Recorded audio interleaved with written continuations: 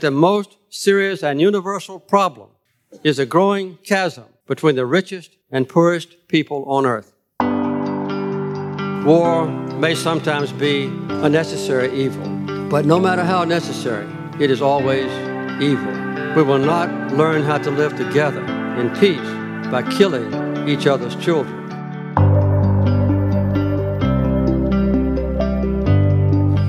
Our government must at the same time be both competent and compassionate.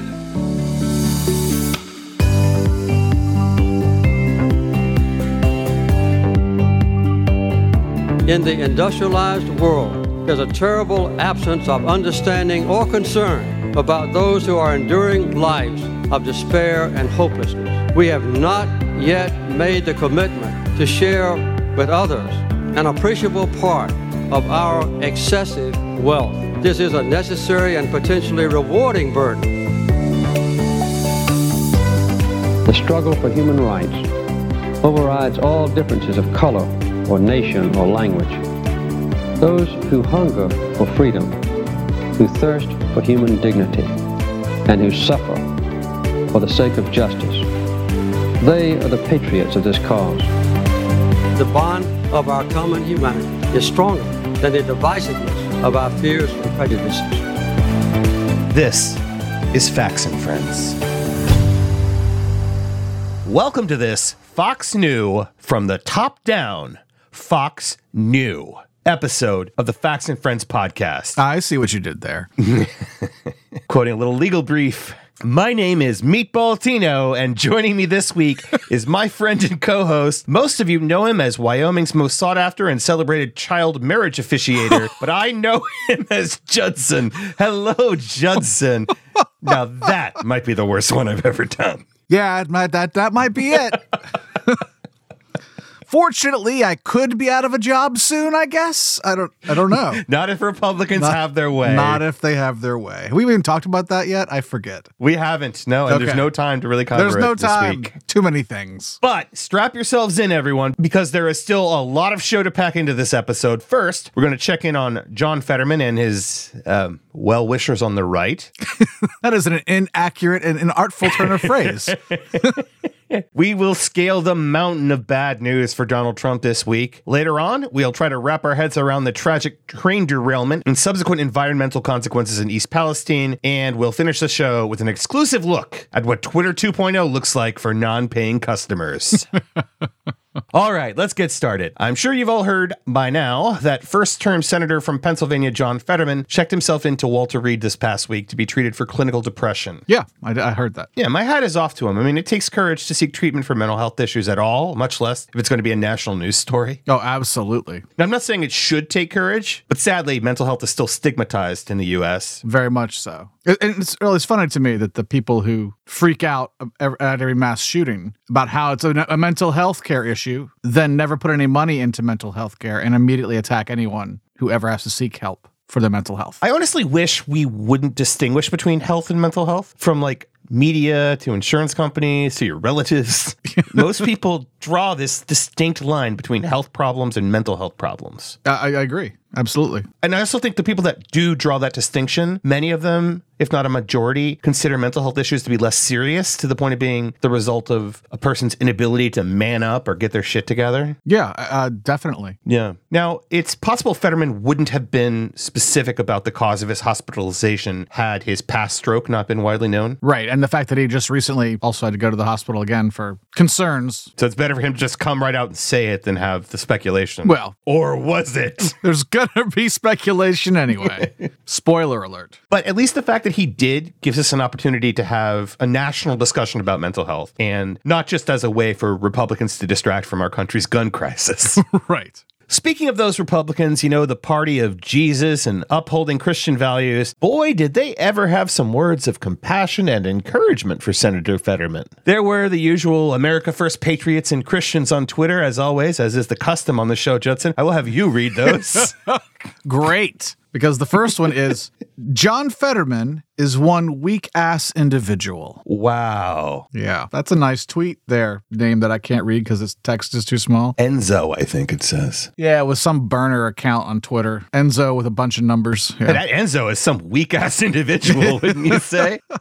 This little burner account. I mean, anybody who knows anything about depression should realize that it takes way more fortitude to come out and admit that you have the problem and get help for it than it does to simply not. It's extremely hard to do. Yeah. And I'm sure he had help. I'm sure he did. Yeah. What else do we have from the right, Judson? Oh, this is a doctor. Someone calling themselves a doctor, Dr. Lawrence Sellin. Dr. Lawrence Sellin? What's he selling, Judson? Bullshit, I'm guessing. Okay. Let's see. If it's in our show notes, it's probably bullshit. Suffering from clinical depression, Senator John Fetterman admitted himself to Walter Reed National Military Medical Center, whose staff can provide the most politically advanced, woke, and critical race theory-based treatments. Oh, my goodness. In addition to continuous IV infusion of COVID boosters. And that is a picture of Fetterman basically as like Frankenstein's monster, essentially. Oh, my God. So, yeah. Passionate Christians. Yep. And doctors, supposedly. Well, those are the nobodies. Let's listen to people we've heard of. Yeah. I have a feeling, the people that elected the vegetable senator from Pennsylvania, I have a feeling that a lot of the people that, cast those ballots probably couldn't tell you who's on the ballot for the Senate in Pennsylvania. He's back in the hospital, by the way.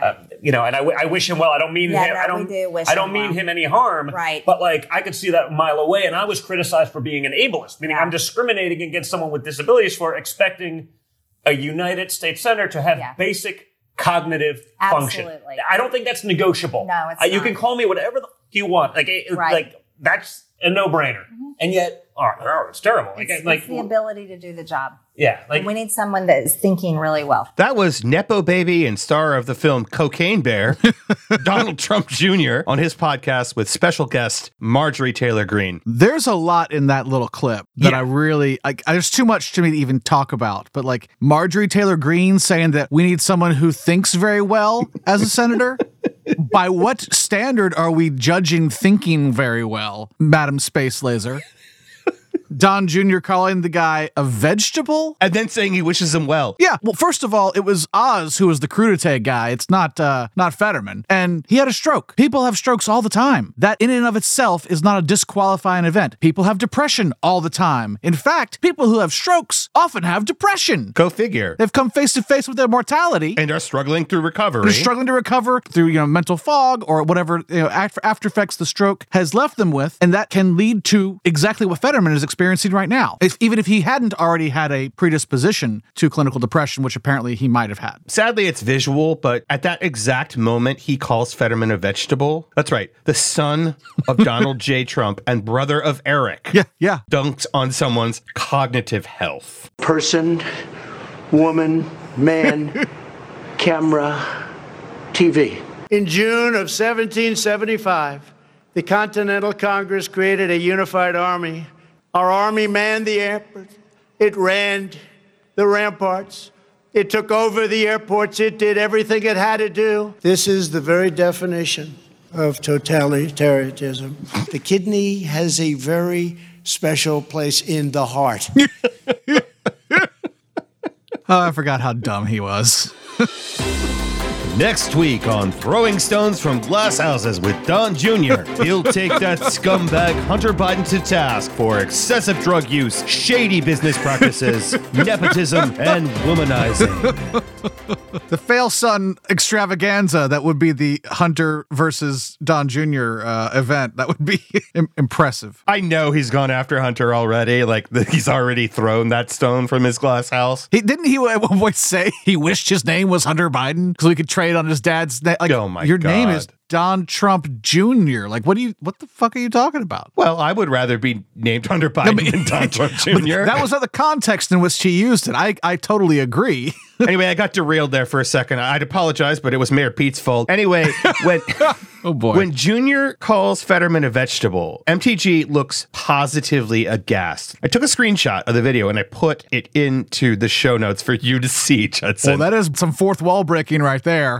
Wow. How would you describe that face. I have never seen Marjorie Taylor Greene so desperately wish she were somewhere else. Yeah, she looks mortified. Don Jr.'s looking at her and she stares right at the camera like, get me the fuck out of here.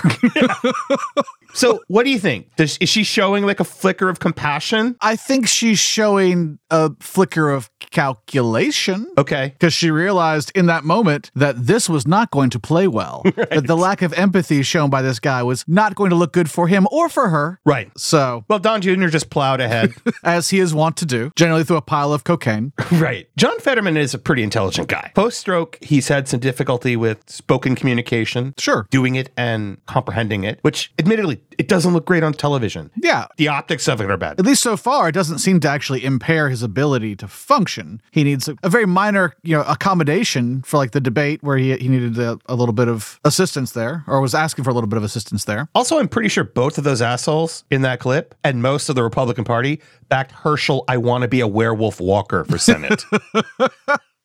I believe that is correct. We'd have to check the tape, but I'm pretty sure that is what happened. Now, you kind of pointed this out. At least Marjorie Taylor Greene did promise never to run for Senate when she insisted one of the job requirements was the ability to, quote, think really well. I don't even know what she thinks that means. I don't either. She's just saying words. Well, Junior and MTG have competition for worst take on a fellow human being's medical crisis. Have a listen to this. What do you think of Giselle Fetterman, who pushed this poor man to run for Senate? Now he ends up in the hospital with clinical depression after already being hospitalized. I mean, is there a more twisted scenario than this? Frankly, cruel scenario than this?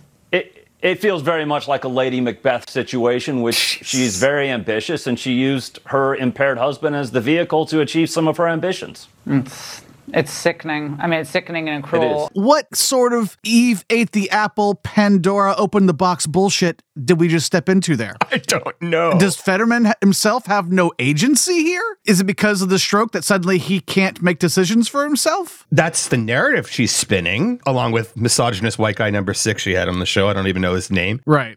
I'm never surprised when the right goes out of its way to attack anyone on the left, particularly black and brown people and women. But sometimes they get really creative about it. This came out of nowhere. And Giselle is a philanthropist. She founded a nonprofit in Pennsylvania that provides low-income families with toys, diapers, clothing, formula. Oh, yeah, but they hate that. Yeah. Helping poor people? No. Was she giving it to those assholes in Ukraine? Unless she was just giving them bootstraps. That's not acceptable. That's the only thing you can give them. She co-founded another nonprofit focused on tackling food insecurity. She and her husband also opened the fucking pool at the lieutenant governor's mansion to low-income kids that don't have access to pools. I'm glad you finished that up because I was very confused what the fucking pool was at the lieutenant governor's mansion. It has a pool. It's like a lavish estate. Right. No, but the way you phrased it initially, before you got to the end of the sentence, I thought they had a pool specifically for fucking. The fucking pool. Yeah, I thought it was a pool specifically for sex. But I got it now. I didn't know you joined QAnon. I am a deep plant by the Q folks, apparently. Every week, we just keep adding to the list of evidence. Well, feeling we're going to unmask you in our season finale of season 3. I've been Tucker Carlson the whole time. At least just about nobody that watches Fox News knows the first thing about Lady Macbeth. Yeah, it was a weird reference. I agree. Choose your references more carefully. You're dealing with an audience with like the IQ of those coastal elites. They always attack, and yet then they drop like Lady Macbeth references. Like, come on, man. So does it come down to jealousy? Like so much of their contempt for the far smarter, far cooler, far more creative, far better liked and better looking left in this country? I don't know. I'm upset about these narcissistic spouses in Washington, D.C. There are many of them. And I think in the case of Giselle Fetterman, it's pretty bad. All these fawning articles about her in the thrift shops, and she's got a new platform. She and Jill Biden with the Vogue stories. Kellyanne Conway just came right out and said it. How dare magazines do cover stories on people who are famous or wealthy or whatever? They've never done that before. That's so weird. Here's another clip of another conservative voice complaining about Giselle. Well, all I hear all day long at school is how great Marsha is at this or how wonderful Marsha did that. Marsha. That's what Kellyanne Conway sounds like. Absolutely. It is, as you alluded to, it's jealousy, at least in some respect. Yeah. They're well-liked. I'm not going to opine about attractiveness, but they might feel that they're less attractive than those on the left, and they desperately want what those folks have. Well, it's funny they should be attacking a guy who seeks treatment for mental health when the right takes mental health so seriously. I mean, just this week when 4 people were shot and killed at the University of Michigan, or 6 shot dead in Coldwater, Mississippi just yesterday, the right screamed about the need for better mental health care in the United States, just so as to block out the cries for sensible gun control. I mean, they can't blame it on the guns. They got to blame it on something. They don't care about mental health. They've never have. It's just been a way to avoid talking about the guns. It's too soon. It's mental health. It's the breakdown of the family structure. It's LGBTQ rights. It's always something else except for the guns. And every other country has all the things we have, LGBTQ people, mental health issues, all those other things, except for the guns. And they don't have that shooting problem that we have. Absolutely. It occurred to me that newer listeners might be wondering why we're not devoting any considerable time to those mass shootings that I just referenced. Right. I just wanted to let them know that we've done shows on the epidemic of gun violence in this country before, and honestly, nothing substantive has changed. That never-ending loop of avoidable loss of life, thoughts and prayers, and then failure to take meaningful action persists. The Second Amendment has nothing to do with a person's right to own a gun, despite what the activist Supreme Court declared in 2008 in the Heller case. Agreed. So, fuck you and your guns, GOP. We'll be right back.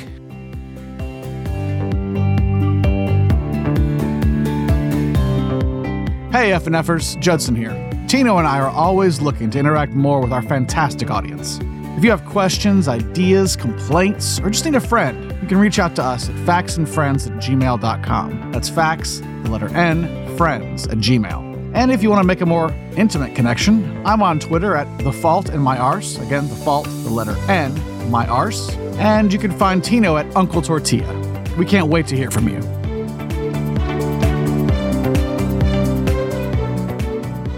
Okay, Judson, I hope you brought your Stetson and lasso because... Yeehaw! Ding, ding, ding, ding, ding, ding. Bong. For the latest in stable genius news, it's the Trump Roundup.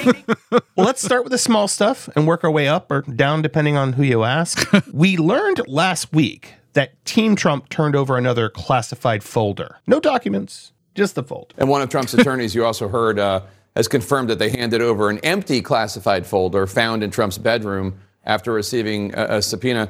I want to get your reaction to how Trump's attorney is explaining why it was in Trump's bedroom. He has one of those landline telephones next to his bed, and it has a blue light on it, and it keeps him up at night. So he took the manila folder and he put it over it so that it would keep the light down so he could sleep at night. Now let's go way out on a limb here and pretend for a second that that's true. Why would we do but that? Why would we give them the benefit of the doubt?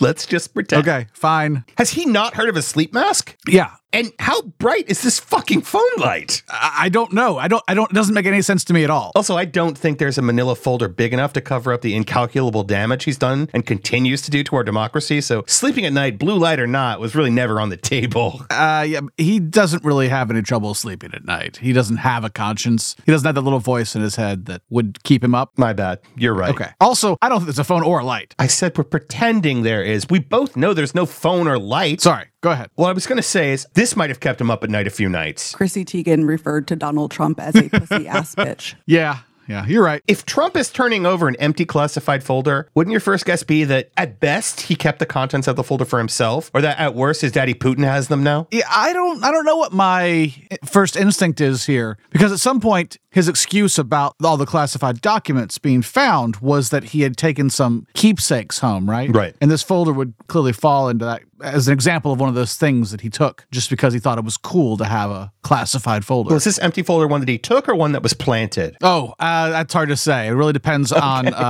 what day you ask him, I think. Which story helps him the most? So Team Trump also turned over a laptop. That's right. Hunter's laptop has to share the spotlight now. Wait. There's a Trump laptop. It's the Trump laptop? It's not that they had Hunter's laptop this whole time. It's a different laptop. This is a different laptop. Okay. And apparently on it were digital copies of classified documents the Justice Department had already seized from Mar-a-Lago. Oh, boy. Yeah, which makes me wonder what else they digitized and kept or destroyed or gave to our enemies. Yikes. But there is a silver lining to this story, Judson. The laptop didn't belong to Trump. It belonged to one of his aides. And that means we can be free from worry about Trump dick pics leaking. For now. Oh, the nightmare is, well, not over. suspended, I guess. He's running again, so who knows what will turn up this time. That's true. So turning over the laptop and classified phone light cover are part of the ongoing investigation into Trump's attempt to overturn a free and fair election led by Special Prosecutor Jack Smith. Last week, we reported on the Mike Pence subpoena, which he's fighting, of course, right, on the same bullshit legal basis others have unsuccessfully used. Even conservative lawyers and legal scholars think the tactic Pence is employing here is absurd and not founded in the law. Sure. Well, this week, Trump's chief of staff, Mark Meadows, was also issued a subpoena, which he will no doubt fight despite lacking any legitimate legal basis to do so. Jack Smith does not seem to be fucking around. I agree. He does seem to be taking this seriously. Don't you kind of wish he was the attorney general instead of the glacial paced Merrick Garland? Maybe. A little bit. I still don't think it's going to matter. They fucking let Matt Gaetz off without any sort of charges. Do you remember this, Judson? Proud Boys, stand back and stand by. I do remember his marching orders to the Proud Boys. That's right. They ultimately resulted in a violent attempted coup. Yeah, they heard him loud and clear. Right. It turns out, though, the Proud Boys are now calling on Trump to stand by them. I'm sure that will go very well. He's known for being so loyal to people. Right. I still can't get over the origins of the group's name. These wannabe gun-toting tough guys named themselves after this. Proud of your boy. I'll make you proud of your boy. Believe me, bad as I've been, Ma, you're in for a pleasant surprise. That is a song. Wow. From the Broadway musical adaptation of Disney's Aladdin. It was cut from the animated movie, for what I have to assume has to do with it being just a little too gay. Disney was less woke then, so. I can say that because I myself am a little too gay. And not a fan of musicals, so. But it does make me wonder, is the name of that group, the Proud Boys, is it itself a cry for help? I don't know. Maybe. You look at these guys, you listen to that, you look at these guys, you listen to that. Does not connect. It is very weird. That's where that is where they took their name from. I don't understand. I honestly still don't understand. Was there a secret white supremacy message in Aladdin? I don't know. And maybe that's why the song was cut. Isn't everyone brown in that movie? Not the genie. The genie's blue. Oh, right. Not the genie. Sure. But like, there aren't white people in that movie. And I don't understand what the Proud Boys even saw that I don't know. I don't get it. Sometimes, as you have called me, I'm like the conspiracy whisperer with these people, but like, I don't know where they're coming from with this. I don't know what any of this means. Anyway, Joe Biggs, one of the defendants in the Proud Boys seditious conspiracy trial, has had his lawyers draft a subpoena, which he hopes to serve Trump to force him to testify in the trial. Yeah, you're laughing. I said it'll go so well. There's a less than zero chance Trump will be compelled to testify in that case. He's like the opposite of a Lannister. Like, he never pays his debts. So that's not going to happen. He's not going to come through for you guys. He's the anti-Lannister. Is he a Frey? Wants to fuck his kids? He would probably be a Frey. Yeah, no, you're right. That's yeah. Oh, well, I guess we won't get to hear him plead the fifth 100 times again. Sorry, 400 times. Right. But he's not out of hot water yet. We got a partial report from the grand jury that was convened in Georgia last year to look into his efforts to overturn his 2020 loss. And this is a big one. And in legal circles, it's seen as one of the biggest legal threats that he faces. Right, yeah, because they can't get out of it with pardons or nothing federal can touch this because it's in the state courts. Now, I almost feel like it goes without saying at this point, but the grand jury unanimously found no evidence of voter fraud. Shocking. Yeah, should we just have a standing rule on the show that when we talk about cases involving his big lie, that there's an understood, quote, no evidence of voter fraud was discovered? I feel like we have to keep saying it, actually. I know. Really? I do. I think we have to keep saying it. It's always true. It is always true. It's a bit like that stupid game, Did the Right Lose Their Shit? But I feel like in this case, it's very important that we keep saying no evidence was found of voter fraud. Okay. Then we will. All right. So they didn't release the full report because they didn't want to prejudice any juries in future trials, due process. Sure. The report, though, explicitly said perjury may have been committed by one or more witnesses, and they recommended the DA seek indictments. So now the big question is who? Oh, hey, y'all. Wow. This is an odd time for you to show up, Senator Lindsey Graham. Well, George gets Rafi Carone on even Saturdays, and Matt and Nestor are out of town for the weekend, so I had a little time. Oh, no. You wouldn't have happened to perjure yourself when you testified before the grand jury in Georgia last year, would you, Lindsey? Weird. We usually have to beg him to leave. Yeah, that was interesting reaction. I mean, he's not the only one it could be. Oh, no. Did he let Rudy in? Oh, man. I would be so tickled if it were both of them. I think it could be all of them. They said at least one person probably committed perjury. I'm like, how could you tell? I feel like they were all probably lying. Most likely. Yeah. But as you said about Trump earlier, they're probably not going to face consequences. Rich white guys. Seems very semi-rich white guys. Very unlikely. Well, in other Trump-adjacent news about people lying and likely not facing consequences, there are newly revealed text messages that show how some of the biggest names at Fox News actually felt about the bogus election fraud claims that they were pushing at the same time on Fox's air. That's right. Tuckums, Hannity, Ingram, Bartiromo, Lou Dobbs, Judge Merlot Pirro, you name them. That's not her first name. Oh, sorry. I thought it was. I mean, it may as well be. They knew the 2020 election fraud claims were bullshit, yet they continued to promote them to their audience as if they were real. I'd say I'm surprised, but I'm not. We learned this from a court filing in one of the many lawsuits against Fox News for lying about the 2020 election. This particular filing is from Dominion Voting Systems. What I'm most surprised about is that we actually found this out, I guess. So what did they say? Well, there was this fun text exchange between Tuckums and Laura Ingram. You want to read it? I mean, since I am apparently Tucker Carlson in disguise, I guess I should. That was a confession, everybody. That was a confession. Tucker said, Sidney Powell is lying, by the way. I caught her. It's insane. And then Laura Ingram replied, Sidney is a complete nut. No one will work with her. Ditto with Rudy. Well, that's because of the flatulence. I mean, he gave people COVID all the time with that. He did. Also, in testimony, Hannity and other Fox employees said they doubted Trump's claims, with Hannity being quoted as saying, I did not believe it for 1 second. Hey, Judson, you remember these people? Tonight, every American should be angry. You should be outraged. You should be worried. You should be concerned at what has happened in the election. The Dominion software system has been tagged as one allegedly capable of flipping votes. And by the way, the states, as you well know now, they have no ability to audit meaningfully the votes that are cast because the servers are somewhere else. And with the assistance of Smartmatic software, a backdoor is capable of flipping votes. You just said it all. This is a Smartmatic, a Delaware entity registered in Boca Raton, Florida, activities in Caracas, Venezuela. How, for example, did senile hermit Joe Biden get 15 million more votes than his former boss, rock star crowd surfer Barack Obama? And they knew from the top down. It wasn't just the on-air talent. Right, yeah. It was everyone. The executives knew too. Off the air, executives called the voter fraud claims, quote, mind-blowingly nuts and totally off the rails. I mean, I want to say they were just asking questions, Tina, right? I mean, that's all they were doing. They were just posing hypothetical, just, making sure the system was, secure, right? They weren't. No, that's going to be their legal cover. That's going to be their excuse, yeah. Tucker also called for a Fox News reporter. It hurts to say those words in that order. But he called for a Fox News reporter. It hurts the second time, too. He called for her to be fired when she tweeted a fact check of one of Trump's phony election claims. He tweeted this to his co-conspirator, Sean Hannity. Please get her fired. Seriously. What the fuck? I'm actually shocked. It needs to stop immediately, like tonight. It's measurably hurting the company. The stock price is down. Not a joke. Fox doesn't care about news. They care never about ratings and stock shares. Profit. Yeah. And the profit is tied to a brand known for pushing whatever far-right lies they think their audience wants to hear. They purged their senior journalists involved in rightly calling Arizona for Joe Biden. Yep. Fox News CEO Suzanne Scott wrote in a note that the job of their Washington managing editor was to protect the brand. There is nothing in their mission that has anything to do with fairly reporting news. And now they're under pressure from the likes of OAN and Newsmax, who have no qualms about churning out lies and right-wing propaganda. But I heard they were fair and balanced. Right.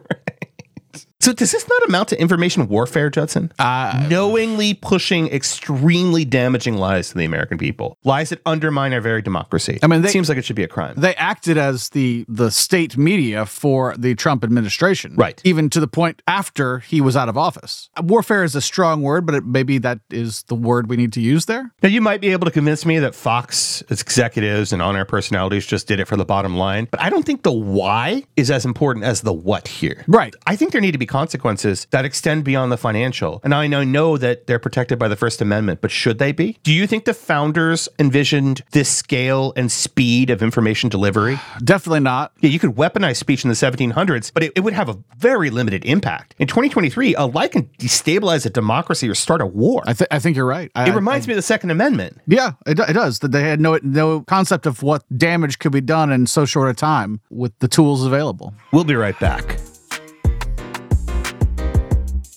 During this break, please enjoy a clip Judson really wanted to talk about. If only they'd had the time. You said that you're a trans woman. I trans female, yes, ma'am, sir. Do you have a penis?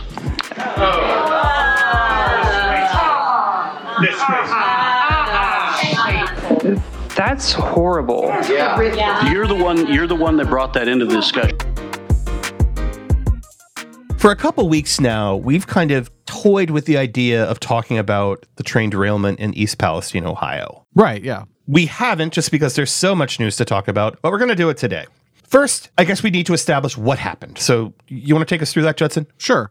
February 3rd, a Norfolk Southern train carrying hazardous chemicals, among them vinyl chloride, derailed about 50 miles outside of Pittsburgh in East Palestine, Ohio. Vinyl chloride is a highly flammable substance with safety data sheets recommending a half-mile evacuation radius at a minimum. Experts conducted a controlled burn of the toxic chemicals in order to limit the danger of an uncontrolled explosion and maybe to clear the area faster so Norfolk Southern lost less money by having an inoperable track. But despite these efforts, the ecological effects in the area may be felt for years to come. The NTSB should have a preliminary report out in a week or two, but early indications are that the train was suffering a mechanical failure for at least 20 miles prior to the accident. It remains to be seen why this wasn't detected or dealt with before the failure cascaded into a disaster. Thank you. So the other issue with this story, and it probably played a part in us not featuring it on our show, was that it really wasn't widely reported. And when it was, it seemed only to be sort of in passing. Why do you think it wasn't widely reported? If you even agree with the premise. Maybe because the U.S. has more than 1,000 train derailments every year, 2 to 4 per day on average. And about half of those result in the release of hazardous chemicals. A Conrail accident in New Jersey in 2012 released another 23,000 gallons of vinyl chloride, while a Norfolk Southern accident in South Carolina in 2005 resulted in the release of 90 tons of liquid chlorine and 9 fatalities. Or maybe this story actually was widely reported. The Associated Press, NPR, The Washington Post, and The New York Times all had their first coverage of the accident published by February 4th, just the day after the derailment. Maybe the trouble isn't that it wasn't reported, but that people are now getting their news primarily from social media and other non-traditional sources. And thus, when person A tweets out how they haven't seen anything about it on the news, they mean their curated Facebook feed or favorite subreddits. Okay. And that convinces person B that there hasn't been any reporting on the issue because the first coverage of the accident they saw was on their own highly curated Twitter feed. They retweet it, so person C, also terminally online, sees the story for the first time, along with the claim that it isn't being covered by the media, and the conspiracy is off and running. Now, let's be careful here, Judson. Sure. When you call someone terminally online, we are not doing the Throwing Stones from Glass Houses podcast with Don Jr. here, okay? I am 100% terminally online.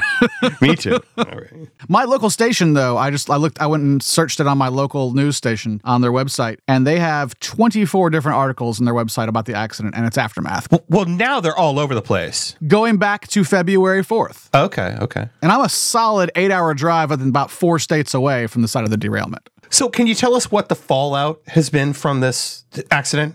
Sure. I mean, evacuations. I mean, environmentally. Possibly contaminated water sources. We don't know everything yet, but including the long-term impact for the area. But we do know that along with the vinyl chloride, at least 3 other chemicals were released into the environment, and the air, water, and soil. Some of those released chemicals were toxic to fish and other wildlife, and there have been reports of some deaths of animals there, including potentially pets and livestock. We're still kind of gathering data phase, I think, of this as this all unfolds still. And unfortunately, because it's unfolding with also this online conspiracy about how it's being covered up somehow or not being covered in the media, there are lots of other bits of misinformation out there about what's going on. And so that's a lot of it. When you're looking for it online, you have to wade through a lot of bullshit and fear-mongering about it, too.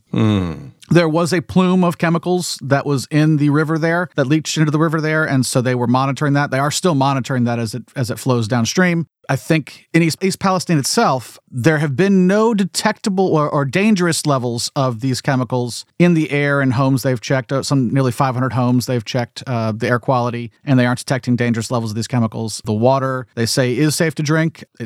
Obviously, people aren't necessarily convinced of that yet, but that plume has moved downstream and it has continued to dilute as it goes farther downstream. Have you seen all the videos of the people poking the creek with sticks and watching the little toxic oil bubbles come up? I have not seen those particular videos. There's so many of them. Yeah, but there are also videos, though, that are clearly also manufactured. Okay. Things like dark plumes of smoke from what they claim is like the explosion. I did see those. And those are actually have been online for at least 4 or 5 months, going back to at least November 2022. Again, trouble going back to the fact that we have about 2 of these accidents a day in the United States. No one has died yet. We'll see.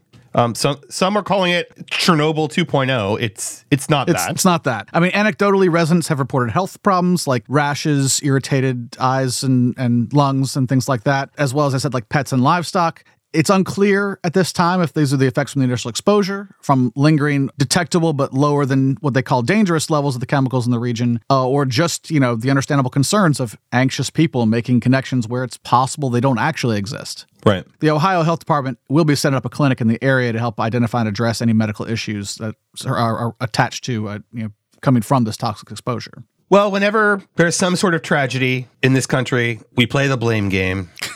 Yes, we do. And this one was interesting for me because there was a significant amount of overlap between the far right and the far left in terms of who they were blaming. The far right, Biden, Buttigieg, Obama, the Chinese spy balloon, Hillary's emails, you name it, right? Sure, laptop from hell, right. But the far left was blaming Buttigieg and Biden as well. That's not surprising to me because those are like 2 of the most, I would say, centrist Democrats. Pretty centrist Democrats, yeah. Listen to Sean Hannity outright lying about Trump's hand in this. Pete says that it's Trump's fault. They want to blame regulation changes from years ago as opposed to taking any responsibility. We have no rules on the show. Yeah. Okay, the law that Pothole Pete was referring to, was passed in 2015. Donald Trump was not president at that time. So it was actually Obama and Biden's law that he was actually referring to. Except it wasn't. Regulations meant to increase the safety of trains carrying oil are going away. The Trump administration rolling back those Obama-era rules. And that's causing alarm from lawmakers in both Oregon and Washington. Our Eileen Park joins us now live to explain what's going on here. Jennifer and Jeff, 2 years ago, the Obama administration said that trains carrying highly explosive liquids must have electronically controlled brakes installed by 2021. But those brakes are expensive, and the U.S. Department of Transportation now says the costs exceed the benefits. That second piece of audio was from 2017. It was a local Ohio affiliate. Yeah. It was a law passed to make things safer under Obama. And then rolled back under Trump. Right. And admittedly not reinstated by Biden. And I do think that along with Trump, they do share some of the blame. Yeah, buck stops there. But you're also looking at it's an entirely Republican-controlled state that this happened in.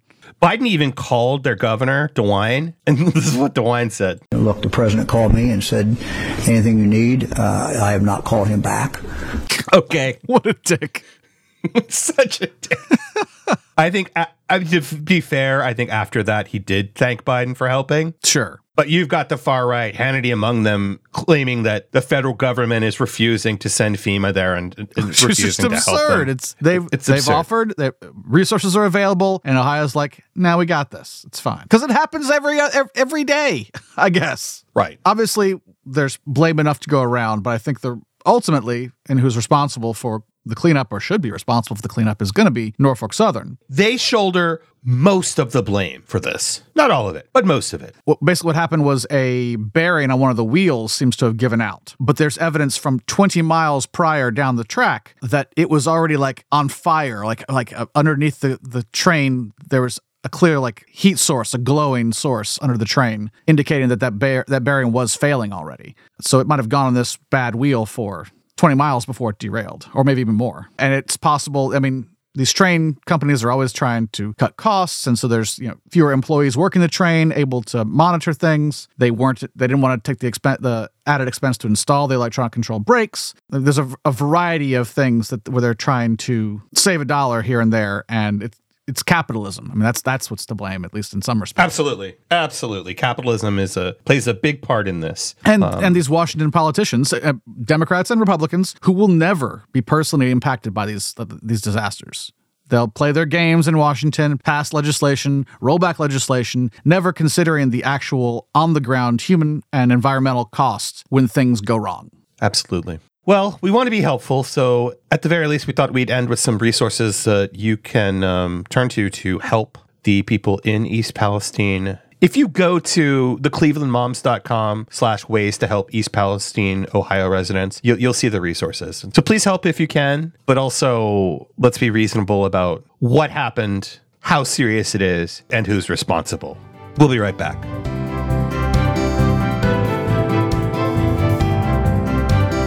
The Facts and Friends podcast is brought to you by people like you. More and more, corporate America is taking over the podcast scene. Your support helps stave off a complete takeover. Please take a moment to share the podcast with your friends and followers via social media or word of mouth. And don't forget to leave us a 5-star review on Apple Podcasts. Thank you so much for helping out. It really does mean a lot. Thank you all so much for listening to the show this week. The Facts and Friends podcast is written, directed, edited, and produced by the two of us, with occasional but valuable help from a few very smart and very funny people. Please don't forget to help to keep the show going by spreading the word about it to your friends and followers through social media and word of mouth. Also, do take a quick second to give us a 5-star review on Apple Podcasts. Those really do help. All right, let's dive into this morass of ego, insecurity, and incompetence that is our closed topic this week. The Trump administration. Nope. Twitter. Oh, that morass of ego and competence. And okay, a lot of overlap there. I think it's fair to say that both of us, and we kind of touched on this earlier, but both of us spend more time than we'd like to on Twitter. Way too much time. It was true before Space Karen bought it, but my guilt at least has intensified since he did. Yeah.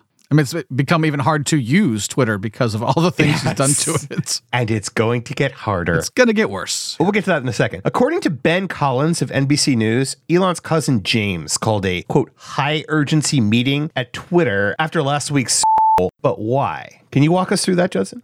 Yeah, I can. Per an excerpt of an article about the situation that was shared by Ben Collins. At 2:36 on Monday morning, James Musk sent an urgent message to Twitter engineers. Quote, "We are debugging an issue with engagement across the platform," wrote Musk, a cousin of the Twitter CEO, tagging @here in Slack to ensure that anyone online would see it. "Any people who can make dashboards and write software, please can you help solve the problem? This is high urgency. If you're willing to help out, please thumbs up this post." When bleary-eyed engineers began to log on to their laptops, the nature of the emergency became clear. Elon Musk's tweet about the Super Bowl got less engagement than President Joe Biden's. This was just after he'd fired an engineer for suggesting Elon was getting less engagement on Twitter because people just didn't like it. That's right. That happened first, and then Joe Biden's tweet beat his tweet, and then what happened? How small and petty of a man do you need to be? I think we just got our answer. Following this high-urgency meeting, they basically artificially boosted Musk's tweets so that his engagement numbers will always be very high. They basically increased his reach by a factor of like 1,000. Oh my God. So now they have these two different tabs when you're on Twitter. One's called For You, and one is for who you're following. And the For You tab now, if you don't have Musk muted like I do, your For You tab has been overtaken with vast numbers of Musk tweets because he's artificially being promoted to people to help stroke his very, very, very, very, very large ego. Is the size of a man's ego inversely proportional to the size of his penis? I don't know. Okay. I mean, it's possible in some cases that's the case, but I think it could go both ways. Well, while Elon's main mission with Twitter is clearly making sure he's fooled into believing he's well-liked and respected, he does have a secondary objective, and that's making Twitter profitable. Unfortunately, he's not terribly smart and has no idea how to do that. Doing a terrible job. terrible job. Which is why I got this message when I opened Twitter on my phone this morning. Big, bold letters. You must remove text message two-factor authentication. Only Twitter Blue subscribers can use the text message two-factor authentication method. It'll just take a few seconds to remove it, blah, blah, blah, blah, Blah-bitty, blah, blah, blah. Yep. What a wonderful idea, Judson. Motherfucker, are you out of your damn mind? Hey, now, Wesley. I don't think you've ever said that to me before. Clearly, Wesley doesn't understand sarcasm. This is I'm going to say, it's not necessarily a terrible idea. Motherfucker, are you out of your damn mind? If they were sunsetting all of the text message two-factor authentication in favor of app-based solutions that are more secure. But what they're actually doing is keeping the weaker SMS two-factor authentication available only for people who pay them. It's so bad that we can't use it anymore. That's their excuse, is they're making it safer for us by pushing us off onto other modes of authentication. But they're still letting the paying customers use the crappy version of two-factor authentication for some reason. What it really comes down to is they get charged money by companies that provide this service, the SMS two-factor authentication. They're trying to save some money by kicking off most of their users from this service that they pay for. Well, you're not going to believe this, Judson. Probably not. We have exclusive access to a press release from Twitter that's supposed to go out next week. Oh, actually, no, I could believe that. Yeah, they're not really good at security there anymore. So that's possible. They fired that team. In this press release, the company outlines its future plans for those of us who opt not to subscribe to Twitter Blue. Let's go over this list, Judson. Let's see. What's the first one here? All passwords must be emojis. Just emojis. Only emojis. Yeah. Okay. What else we have? Invisible text mode. I guess that's where you don't get to see your tweets anymore or anyone's tweets. I can actually see a plus side to that particular feature. Number 3, dead dog of the day. Wait, well, what's that? I don't know. There's no more details here, but I think you can use your imagination. Do you automatically get a tweet of a picture of a dead dog that's died that day? I mean, or they come kill a dog in front of you? I don't know. Okay. Number 4, you're only allowed to direct message your aunts. Oh boy. We'll make sending those dick pics be a little more awkward than it is right now, I guess. It depends on the nature of your relationship with your aunt. Number 5, audio-based image display. What? Those don't mesh in my head. Does that mean like every image someone posts, you have like Elon Musk loudly describing what you're looking at? I assume they were hiring you to paint word pictures of what people were looking at. I would not work for Elon Musk, but that would be a fun job. That'd be a fun job, yeah. Number 6, intermittent keyboard stroke registration. What? I think it means your keyboard only would work sometimes. It's like unless you re-registered it? I don't know. Maybe it just didn't. Yeah, I don't know. Okay, what's number 7? Number 7, no tweeting on Thursdays. Number 8, or Fridays. Number 9, automatic enrollment in the Glove of the Month Club. What the fuck? I don't know what that is. And you only get one glove? It does say glove, a singular glove. I don't know what you do with one glove. Well, in baseball, I guess that would be useful, but maybe in baseball, yeah. All right, what's number 10, Judson? Number 10, refusing to pay for Twitter now costs $9.99 a month. So you can either pay us $8 or we're just gonna debit you $10 straight from your account that you've probably got linked to Twitter somewhere, your Venmo or your Cash App. I wouldn't be surprised if any of these things come to pass. That is our show for this week. Thank you all so much for listening. We will see you next week when we'll be joined by a very special guest. Ooh, teaser. Excellent. Teaser. Yeah. Take care, everyone.